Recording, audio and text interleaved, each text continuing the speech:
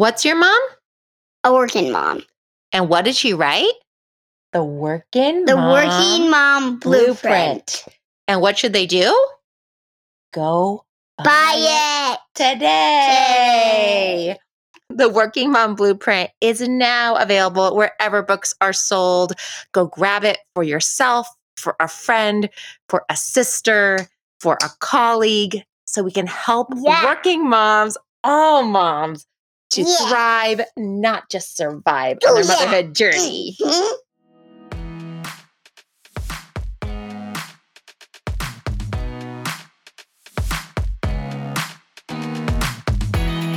Welcome to the Modern Mommy Doc Podcast.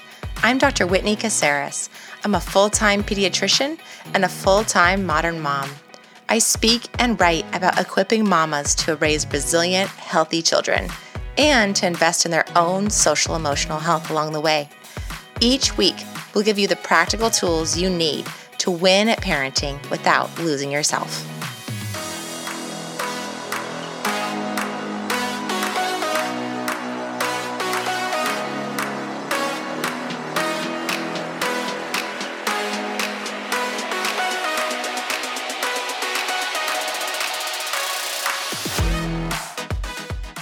Hello, everybody, and welcome back to the Modern Mommy Doc Podcast. It's Dr. Whitney here to share, hopefully, some really valuable tips, but then also mindset considerations for all of us who are really trying to do life and home and really be true to ourselves and make sure that we stay centered in the process.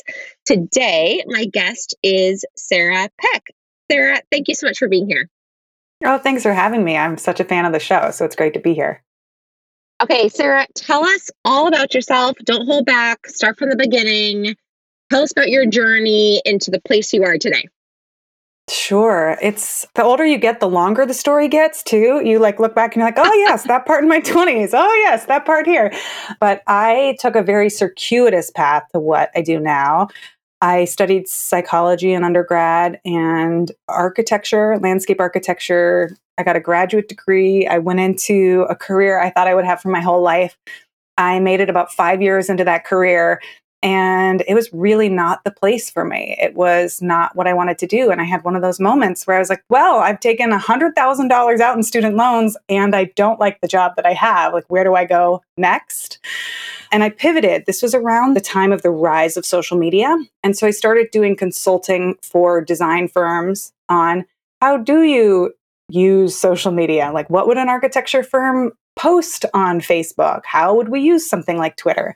And ended up leaving to become a freelancer and helped people with communications. How do you tell your story? How do you visualize your story? Where do you tell it? Who do you tell it to? And became an accidental marketer. And the projects I worked on did pretty well. University of Pennsylvania ended up acquiring one of the digital magazines that I created, which was super cool. And then I got into the startup scene. So Silicon Valley, tech startups, helping people with PR, super fast paced. I am a slow twitch person, so it was really tough on my nervous system. All of those emails, I was like, I cannot answer emails fast. I don't know how people do it. Me too. I'm a thoughtful email person. That's why I have to have a bucket of time, because otherwise it really stresses me out. Totally. And but I would also get nervous overnight. I was like, oh, I didn't answer. It's to all the PR professionals out there, I salute you, because it is a nervous system thing that it really stresses me out. So, and yet I'm in the startup world. And while I was at a startup, I got pregnant with my first kid, really looked around and I said, where are the pregnant women in tech? I was on a mostly male team. They were mostly in their 20s. There's only one other person who had kids. He was a dad. And that was not something we talked about at work. So it was okay, I'm going to become a parent and I'm pregnant. And then wait, who do I tell? What's here? It was so confusing. And also so much harder than I expected. Almost, I don't know. It's if we go back to the mindset of myself as a 28-year-old, this is always embarrassing for me to say out loud, but I try to say it out loud all the time because I think it's important to say. I thought if I just had the right systems or the right tools or enough energy or enough drive or enough focus or enough motivation, like I could make it work. Like I would just be better at it. And that is such an arrogant thing to say and such a privileged thing to say. But I can't pretend that I didn't think it, right? Like I did. I was like, oh, I'll be able to make it because I'll just work harder than everyone else, was my assumption. And you can't work harder at getting pregnant. Like it's beyond your control. You know, you can't work harder at having kids. You can't control whether or not you have a miscarriage. You can't control who your kid is, right? You can't even control your birth experience. And so that idea of individualism and power and control really took me to task. You know, that was not an easy, I would say still 10 years later is still something I'm learning. Yes, my gosh, you and I are soul sisters on this because absolutely, I'm really glad that you are directly talking about that feeling because I actually think the reason that a lot of us as women have that thought of, I just need to be the one that works harder. I just need to be the one that figures out a system. I just need to be the one that I guess gets like more help and I'll just pay for it. And, like it'll all work out. Is because that is the message that has been taught to us. That's right. A couple things, right? It's been taught to us externally from kind of this like working woman world. I mean, that was the whole initial lean in gist was like, just do it. And that came perfectly honestly from a place of privilege of, well, yeah, if you can get a nanny, of course it's going to be easier for you. Well, yeah, if you can get social assistance for your kids, social emotional assistance for your kids if they have difficulties, that's going to be easier for you. Of course, if you have money to begin with, it's going to be easier for you. And so there's these external pressures, I think, that tell us that message. And then I think that there's a lot of self-help information out there and like pseudopsychology out there also about like manifesting this deal about like, if I just want it enough, if I just work hard enough at it, I'm going to be this amazing person over here. And I want people to be like reaching for the stars and reaching their full potential. But man, there's a difference between leaning into kind of like, these are the things I can control and this is what I can't control. Yes. And this will happen. I just have to believe in myself enough and I have to like work myself to the bone to make it happen. There's a difference between those two things. There's a huge difference. And I think that there is a role for individuals and there's a role for society. And figuring out that the intersection of those two is really important. And right now we're putting the burden of responsibility on the individual, like 90% on the individual and 10% on society. And we see this in all of the messaging that you're talking about. And even in this concept of like a bad mom, we use the term bad mom to excuse societal failings. And I don't think anybody's a bad mom. I think society is the bad parent because they haven't done the job that they're supposed to do. We set mothers up for failure. Just one example is you would assume if you had a kid that you would be able to find childcare. Like that is a natural assumption that you might have in like, oh, I'm going to have a kid and like, we're going to get help. Okay, great. Except for the fact that 50% of Americans live in what's known as childcare deserts, where there is no childcare available to you, or you can't find a nanny, or daycares have a 5-year wait list. So by the time you get off the wait list, you don't need it anymore. And these are things that I just like, I did not know going into it. And it took me a while to realize and wake up like, oh, I'm not broken. I can't take on building 17 childcare institutions for my city. Like something bigger than me is broken.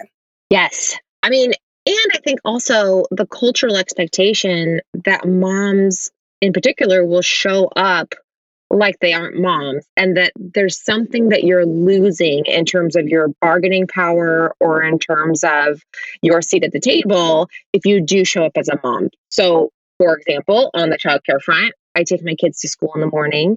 And my youngest daughter, all she wants me to do is stay with her until the second bell rings and I can walk her to the door with the class in the little line and I can be part of it. She doesn't want me to leave early. And for the longest time, it's like, no, mommy has to work. I need to go. Okay, I have to go because I start at 9. I need it. Blah, blah, blah, blah. And then I realized, like, what am I doing? I should be able to start work at 9:10 if that's the thing that works better for my family that's starting at 9. But the That's right. reason that I wasn't asking for that from my employer was because I thought that somehow that would put me in a negative light, or somehow I wouldn't look like a team player, or somehow I would be less than if I did it. It's so disheartening because there is anti-mom bias out there. Like if you show up as a mom, you get critiqued and penalized. And this isn't just a perceptual thing. This is documented with research, right? We know that people they lose money, they lose jobs, they get discriminated against. It's so terrible. And yet fathers will get a little bit of a bump because being a dad is seen as a good thing. It's like, oh, he's so caring, he's so compassionate, except for when he has to actually take care of the children. So they get the bump from the perception, but not from the actual doing of the work. And it's all sorts of messed up all over the place. And I love what you said. It's like, wait, what inside of this little teeny tiny moment, the 9 a.m. thing, like, what if I just never started a meeting until 9:30? Like, what if I worked 7 hours a day instead of 8? Like, what harm does that cause? What benefit does that gain? Like, am I a more at peace, relaxed practitioner if I work 34 hours a week instead of 40? And, what's the real issue here? I think those little questions are really important. Yeah, for sure. Okay, so you had we digress, but I love it because I think it's an important thing that we have to talk about, and I want to give air to it because I know people are feeling that and then sometimes not realizing what is kind of the dissidence or what's the inner conflict that's happening.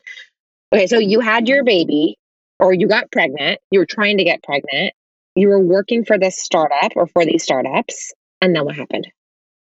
Well, it was interesting. I got this new job at a startup where I talked to the CEO openly while I was interviewing. And I said, I'm 30. I'm probably going to try to start getting pregnant soon. So let's figure out how we can plan for this together going forward. And he was really open to it. And he said, something that has shaped some of my viewpoints, like, we're a startup, we figure things out.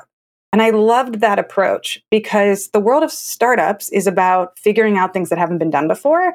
And parenting is about figuring out things that haven't been done before, or figuring things out for yourself that you haven't done before. And I was like, oh, wow, these things are a lot more related. Like, we have to be super responsive. We have to be like in the moment, like things change on a dime.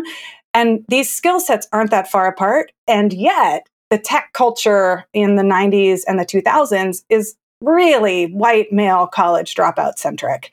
And so we said, what if we did this differently? And I worked with them for the better part of 2 years. But when I had my kid, I pitched a book proposal to one of the top literary agencies in New York City to talk about working at a startup and being pregnant. And I had this chance to work on a book. And so I ended up leaving the startup because I was like, I'm this is one of my dreams. And they knew this was one of my dreams, to write a book. So I took leave with a tiny infant to start writing a book. It's a long story, but the short story is, in writing the book, I started interviewing parents, and then I accidentally started a podcast, which became the Startup Parent Podcast. Yeah. I love it. Okay, so the book, let's get into that. Give me, if you could give 2 to 3 nuggets from the book that you think are either aha moments that parents are going to find, or really practical tips that parents can use. Give me those. Give me the crux of it. The problem is that I wrote 5 different versions of a book proposal, and I ended up splitting it into 2 different concepts. And I wrote 100,000 words and didn't yet publish a book because it went in 2 different directions. Yeah. And I got so many sponsors for the podcast that I looked over at my husband and I was like, I think I'm going to have to file some paperwork and pay some taxes. Yeah. And so I had this business that I started in the midst of all of it. So I became a startup parent while trying to write a book and run a podcast. And I focused on the business. Mm-hmm. The concept of the book is about the lies that we tell mothers, all of the lies about motherhood that are out there, because there's so many narratives about what you're supposed to look like and what motherhood is supposed to be like. And I just kept finding them to be completely untrue. All women are supposed to become parents. That's not true. A lot of women don't want to become parents. And yet there's this dominant narrative, if you're a woman, you're going to want to become a mom. Another one is that you're going to enjoy parenting. Not all people enjoy parenting. And that is so taboo to say. It makes people deeply uncomfortable. But I wish there was more of a world where we could say, yo, this job sucks. I'm doing it. I'm still a good parent, but this job is not fun for me. So that's, one of the lies. That pregnancy is going to be easy. that it's going to come naturally. That's not true either. A lot of people can't get pregnant. 1 in 8 people struggle with infertility, and 1 in 4 pregnancies can end in miscarriage, depending on, how we count, right? Yeah. Like the research, we don't always know exactly how many miscarriages there are, because not even we know if we're going through it. So those are some of the examples. And I go through 7 lies of motherhood and then outline what I think are the truths. Yeah. Okay. That's rad. And it made me think about today. I was volunteering in my youngest daughter's classroom because, again, she really wants me to get through the line. She wants me to be part of the classroom. And I've been dreading it for a week, right? Because I hate volunteering in the classroom. There's too many kids. I like parenting my 2 kids together most of the time. But when you get more than 5 or 6 kids, I don't know what happens. My anxiety riles up, the sensory overload. You got the one kid who's in the corner beating the other kid, and you're trying to control their behaviors while the teacher looks at you and wonders why you can't do it. I hate it, right? And so I told the person at the front office as I'm checking in, I go, I needed my badge so that way I could volunteer in the classroom. And she goes, oh, okay, let me enter you into the system because you'll be coming back and you'll be doing this again, I'm sure, multiple times. And I said to her directly, I go, no, you don't understand. This is actually a one-time thing for me that I am doing to appease my child, but I will never be coming back here. This is actually just a one-time thing. And the look on this poor woman's face as I fed her the truth about That's right. what is the reality for me as a working person and as a mom who wants to show up for her kid and be part of it and not have my child be the only person whose mom never shows up or whose parent never shows up in the room, but who detests the work that I'm about to do for the next 3 hours. This poor woman. But it just made me think about these lies that we tell ourselves, even about how we have to show up as parents or as people in the world. So giving ourselves permission to be out loud about that, I think, is actually helpful and really combating those lies. It's so true. I think one of the most painful things about being a parent is this mindset thing of, wait, I'm supposed to love this, right? I'm supposed to enjoy this. This is supposed to be fun. And then being that is in deep contrast with your actual experience, which is actually, I don't like this at all. And being honest about that is not a permission we give to mothers, but also it's kind of cultural. You've heard the phrase oh, no hard feelings. Well, we're literally telling people not to experience hard feelings. And I think when we show up for our kids and we say, actually, I am having a hard feeling, I don't enjoy this. Yes. I'm not liking it. I'm angry today. I'm frustrated. I'm sad. This is what it looks like to have hard feelings. And I'll be there with you during your hard feelings. And I'm not putting it on you that you have to solve mine. That's my job. I'm the grown up here. I've learned how to do it. But it doesn't mean I don't have them. I mean, the social emotional work that the schools are doing on this for kids, and really that pediatrics is focusing on for parents and for kids around. It's not about brushing past it. It's not about pretending like we don't have it. It's actually about modeling, working through the feeling, and even probably more important, sitting with the feeling, being okay with the feeling, just being there and not doing anything about it in that moment until we actually have a response that's going to be helpful to us, as opposed to a reaction that's going to cause more harm. Yeah, that's right. Okay, so now you're a badass working mom, business woman. And we talked about before you came on, I want to hear about how you do it. And I want to hear about how you manage those very real feelings when you feel like you are not able to do it or you don't have it figured out. Yeah. My reaction to how do I do it? I do it terribly. Because there's so much more that I want to do, and there's so much that feels undone. And the reality of being a working parent is that there's constant chaos. The kids will be home, unexpectedly, somebody gets sick. And so I do feel a lot of the time like I'm falling behind, or I'm not keeping up with the things that I want to do. But I have developed skill sets and coping mechanisms along the way. And some of those are really radically trying to reduce my workload. I think this is really hard for people who like to plan, who like to think big, who like to dream. And that's my wheelhouse. I love making big plans. So really cutting my workload down and going at a very slow pace has been one of the biggest challenges of my career. And it's taken a lot of practice and work to do. I even wrote a short book about it called Do Half. and it's how to cut half of your workload off of your plate. And it was when I was super sick in the first trimester of my second kid, and I had a toddler at home, and I was starting a company, and I was trying to do these three things. And I had this crisis moment of, I cannot do what I'm trying to do. Like this, what I've created is not possible. Fine. If I only do one thing, what would it be? If I only did two things, what would it be? Is that enough? And that book is free. It's available for people at startupparent.com/half if you want to get a copy. And it's short because I realized that reading a whole book is really hard when you're pregnant and a mom. So it's only about 10,000 words long. So that's one of it. One of the things is really radically cutting your workload, and then mindset wise, not shooting on yourself that you should be doing more than you are. Instead, being like, this is where we are. This is the reality for right now. And there is a lot that I'm not doing. And yet I'm going to be okay with the stuff that I am able to get done.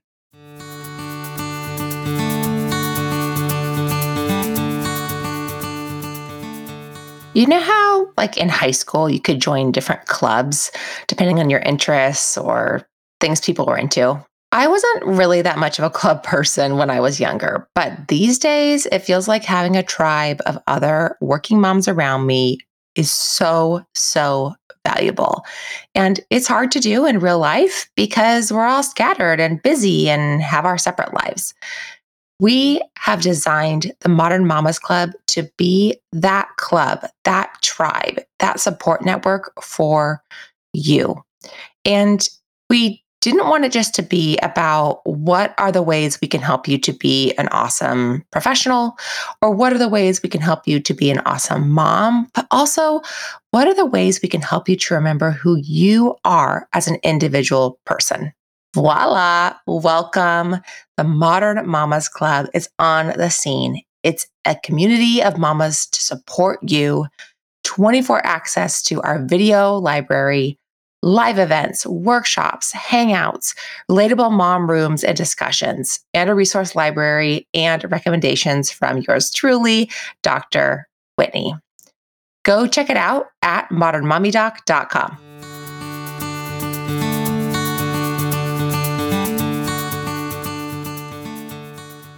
Do you feel like those are unique to women or more important for women? Or do you feel like they're universal? I think that there's a difference between women and men in what Eve Rodsky calls how we protect their time. So we see women's time as free and readily available and for us. Like the labor that women do is supposed to be benevolent and on behalf of the family and on behalf of society. So a lot of the free work gets done by women.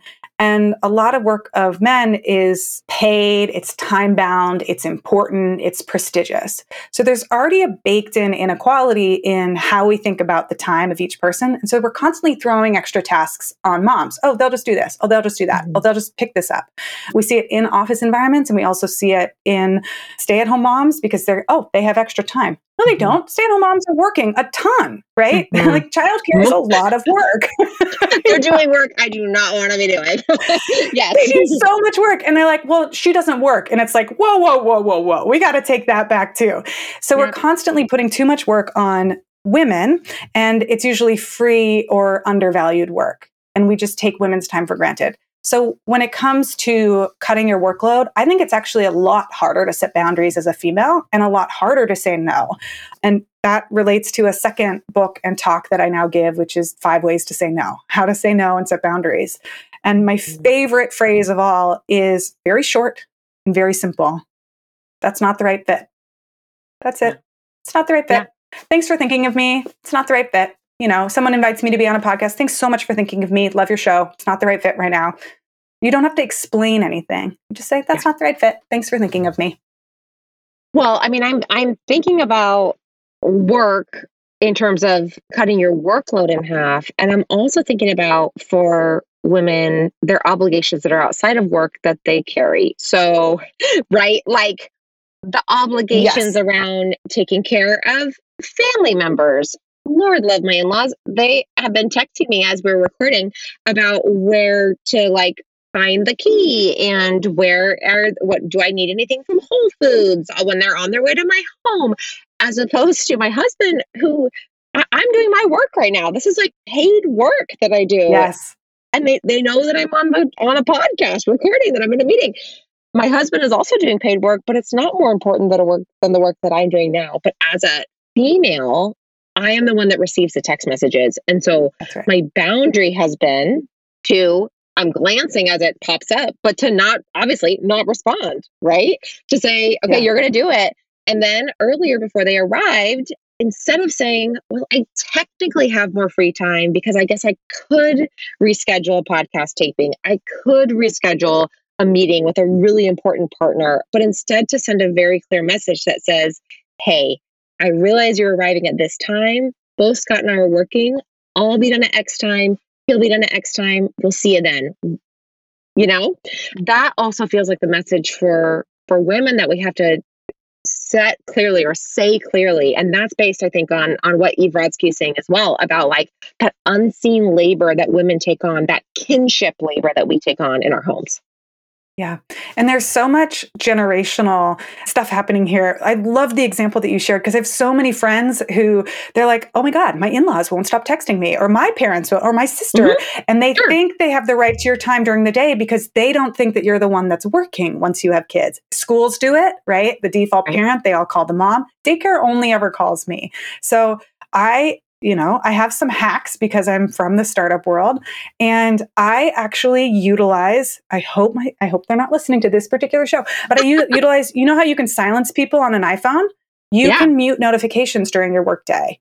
So you can just have them not show up. You can set do not disturb. You can set an automated notification that says Sarah Peck has notifications silenced until 5 p.m. So you can have your tech do the work for you. My husband and I created one email address for our family that school sends to, and that we rotate who checks it. So they don't have access to each of us as individuals. They only have the family email. And that way I don't have to be the default person as the biological female. Holy cow, you're a freaking genius. I love that idea. I love that there would be like a default email. I feel like anytime that it can be shared where both of you can see it, where both of you are responsible for alternatingly checking it, I think that that's super smart. Okay, so I want to hear about on the podcast. What are some things that you feel like are some of the most important messages that you're sharing with parents there or with business owners there about how to be successful? One of the things that I think is really important and that I hear from everyone so much is how lonely leadership is, how lonely being a boss can be, because you're already feeling like you're alone in being a working mom, and like, I don't have time to see my friends anymore. And people at work don't understand me, but then not all the parents understand me. And it can be really isolating and lonely. And then if you're in a leadership position, nobody tells you how much harder it gets. It looks so shiny and so exciting from the outside. It's like, ooh, I get to be CEO. And then you're like, oh my goodness, everyone's job relies on me, right? When I break, the company breaks. And the biggest lessons that we're talking about right now, especially in the season of the pandemic for working parents, are burnout, energy management, mindset management, and psychological management. Because if you are not able to function or perform, what happens to your work? What happens to the business? And one of the analogies that I think is really useful that I've been sharing over and over again is this idea that, have you ever heard the phrase like parenting it's not a sprint, it's a marathon? Yes, absolutely. Right? I say that to all the parents in New Not a sprint, yes. but it's also not a marathon, because a marathon is over in 5 or 6 hours. Like, you get to go home after a marathon at the end of the day. Well, I want to edit that and amend that and say parenting is actually like packing your bags to walk across the United States. You're starting in California and you've got to get over to Virginia. You got to get over from coast to coast.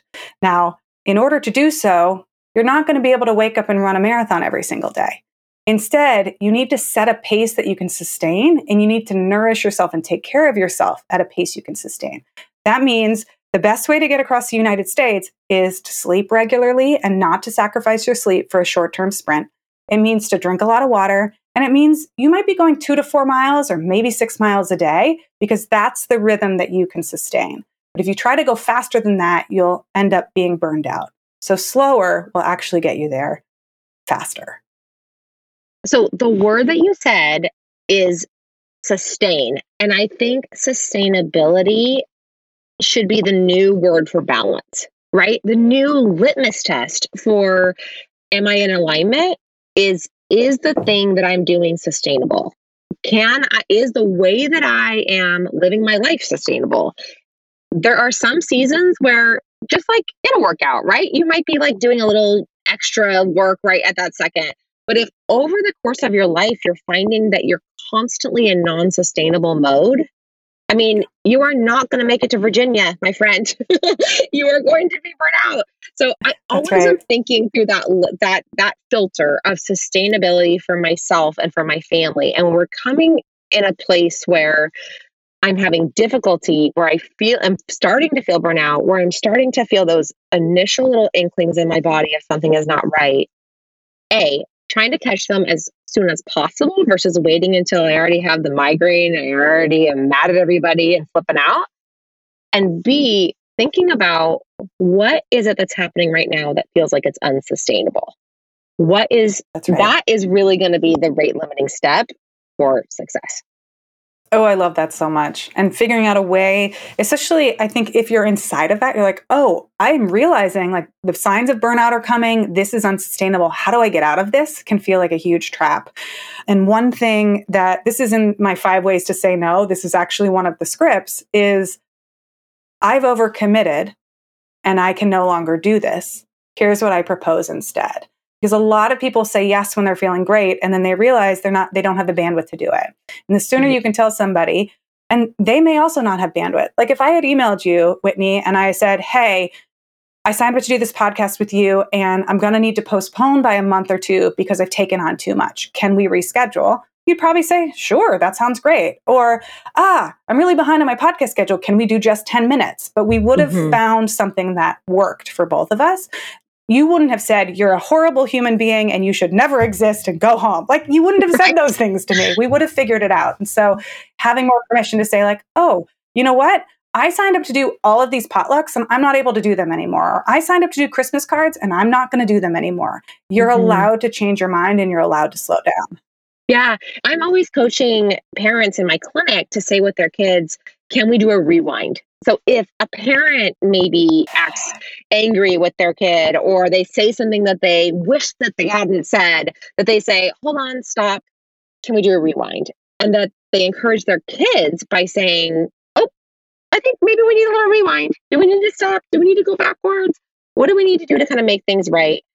That allows the kids to not fall into a shame and blame, and that for ourselves, it allows us to not fall into a shame and blame. And instead to kind of take ownership of, okay, maybe I overcommitted, maybe I did something I didn't want to do, but that I can, make it right. And I can use this as some feedback as to for next time, how much can I actually commit to? What is my actual bandwidth? That's so good. Agree. I totally agree. I want to hear about beyond sleep and regular exercise and not having your workload be too overwhelming. What personally do you do to prevent burnout? This is a hard question because of the pandemic, because I'm definitely feeling it. Like this pandemic has been really brutal.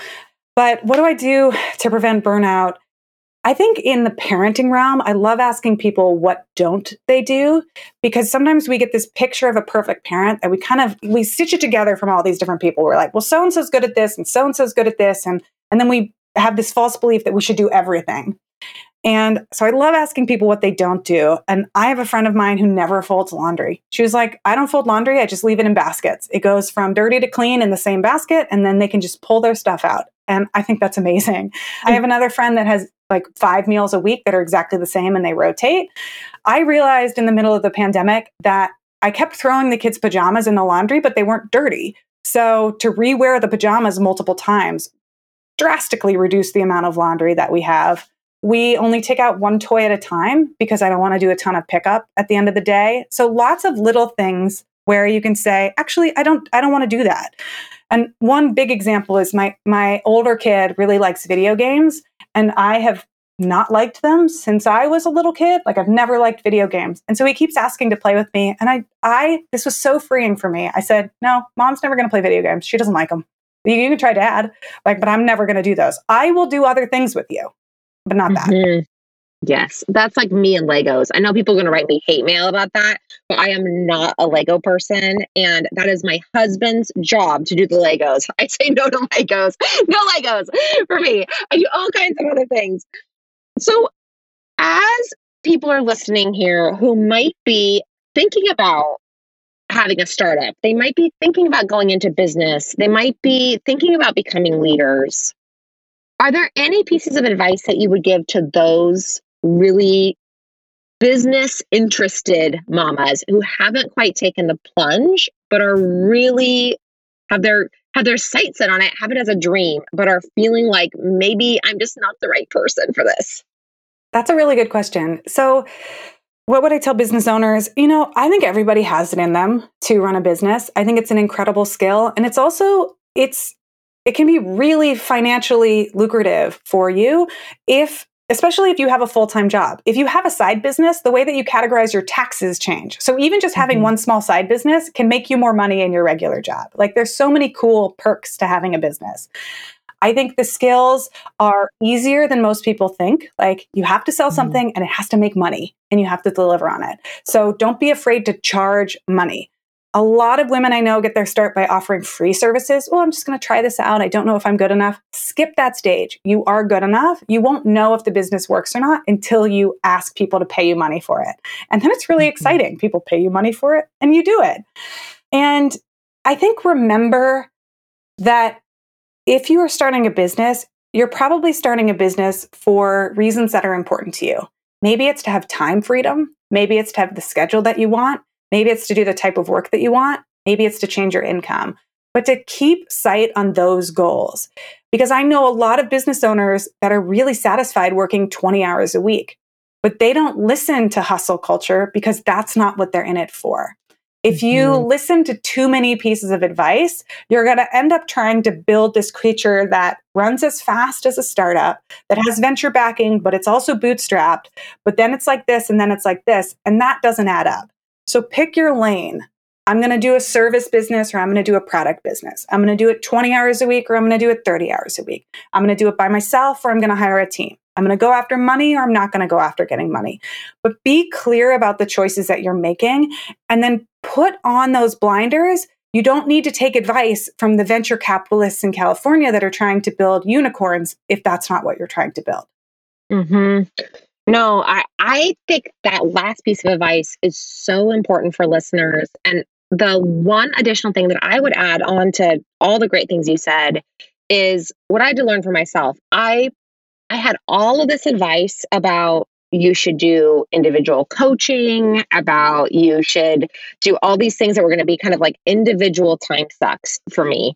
And as a physician, that's really hard because consulting versus giving medical advice is very different. And I knew I really wanted to reach broader audiences.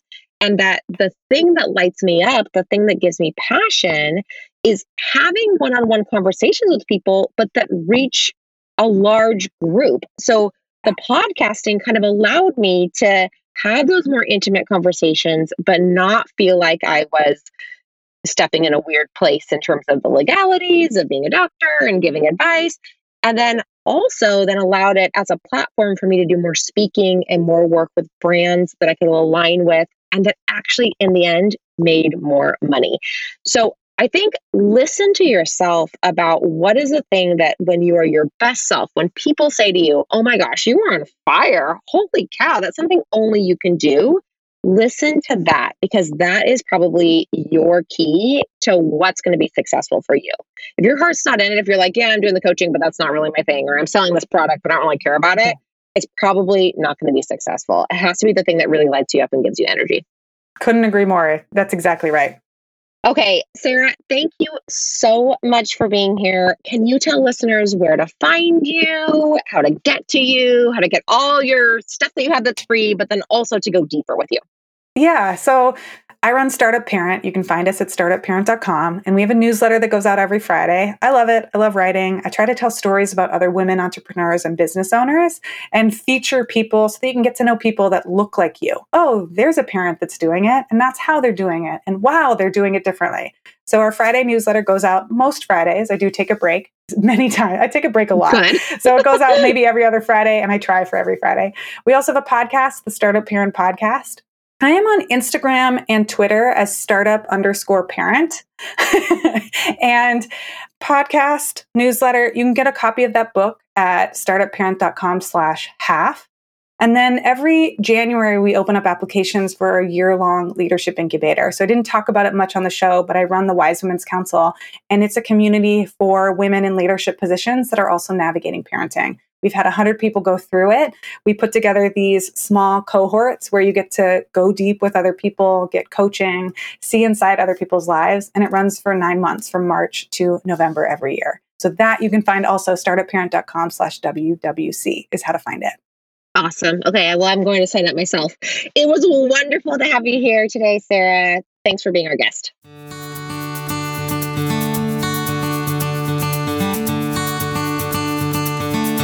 Hey Mama, if you want more of the Modern Mommy Doc podcast, make sure that you click subscribe so you don't miss any episodes.